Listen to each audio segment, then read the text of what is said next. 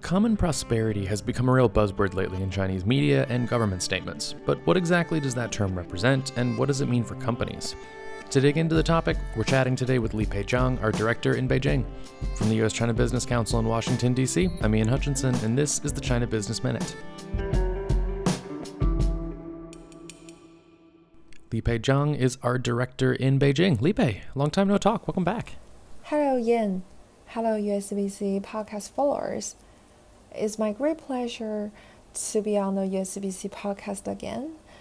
I apologize for my long time absence in the USBC podcast series, but I very much look forward to the great discussion today together with Ian.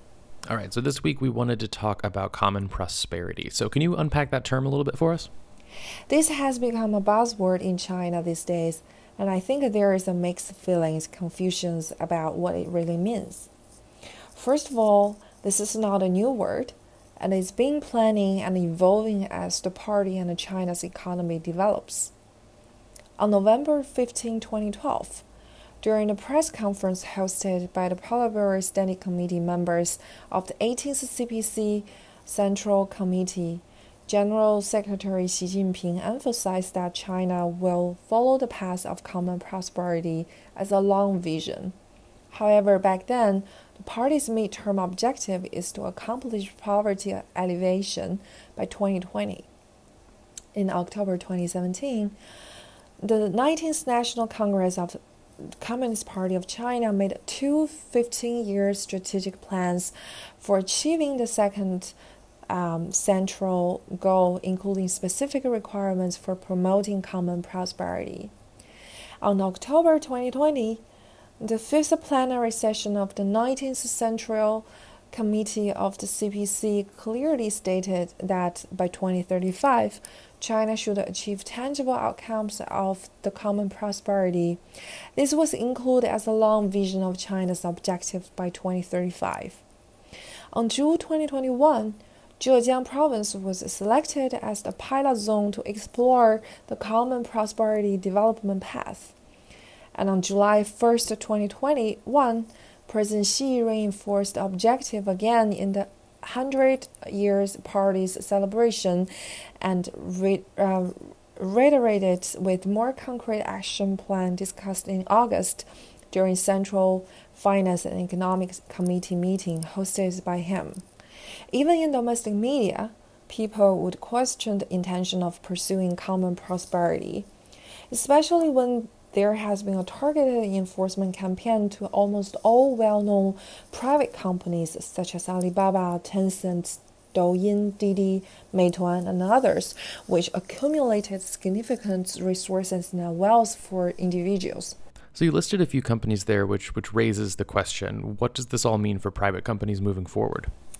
Obviously, the leadership heard of these complex voices and start taking actions to respond through different channels. So let's first look at official explanation.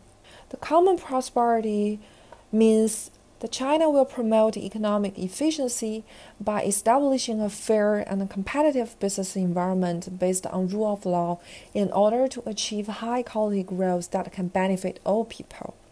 So it's about economic efficiency, it's about high quality, and it's about fairness, and it's about rule of law.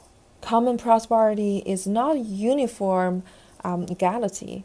The social wealth distribution will rely on robust economic growth, strengthened fiscal investment in social welfare, public utilities and services, and promote voluntary donations and charities with better incentives mechanism in place. In the recent conference where Vice Premier Liu He delivered remarks, he emphasized that China will continue to open its markets and to continue its market reform path, and all sectors, including private sectors, SMEs, and multinational companies, will be welcomed as always and play a significant role in China's long-term economic growth, which will help to lead to the common prosperities. So which Chinese government agencies or departments are actually responsible for being the driving force here? If we look at the key government agencies that drive the strategic plan, it involves National Development Reform Commission, Ministry of Finance, Ministry of Human Resources and Social Security, as well as Ministry of Agriculture and Rural Affairs.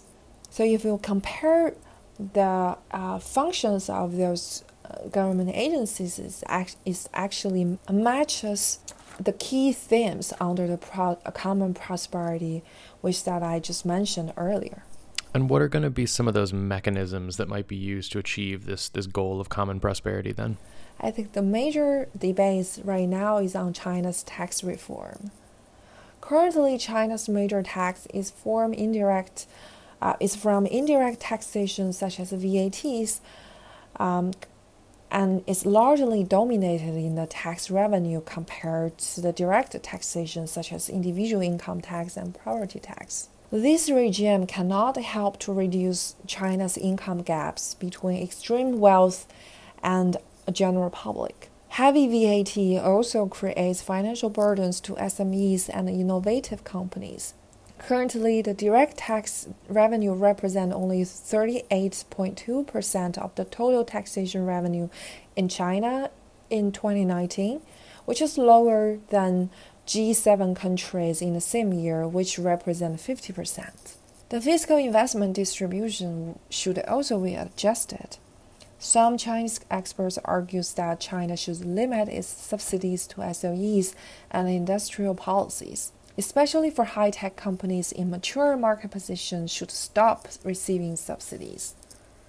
China should further accelerate its fiscal investment in public utilities and services.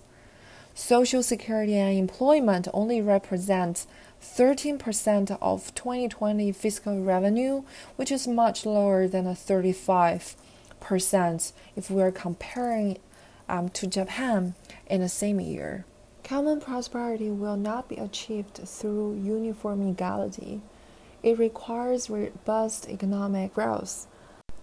And in order to do so, China should further its economic reform to improve its business environment into a more fair, transparent, and competitive market so that everyone in this market can compete fairly and contribute to the overall social prosperity. All right, Li Pei, thanks for the rundown. It's very helpful. We will continue to watch and monitor those developments and share with you our findings. Again, Li Pei Zhang is our director in Beijing. China Business Minute is a production of the U.S.-China Business Council. You can always learn more about the work that we do on our website, uschina.org. If you like the show, please leave it a rating and review. It will help other people find it, or you can just send it directly to your colleagues. As always, thank you very much for listening, and we will be back next week.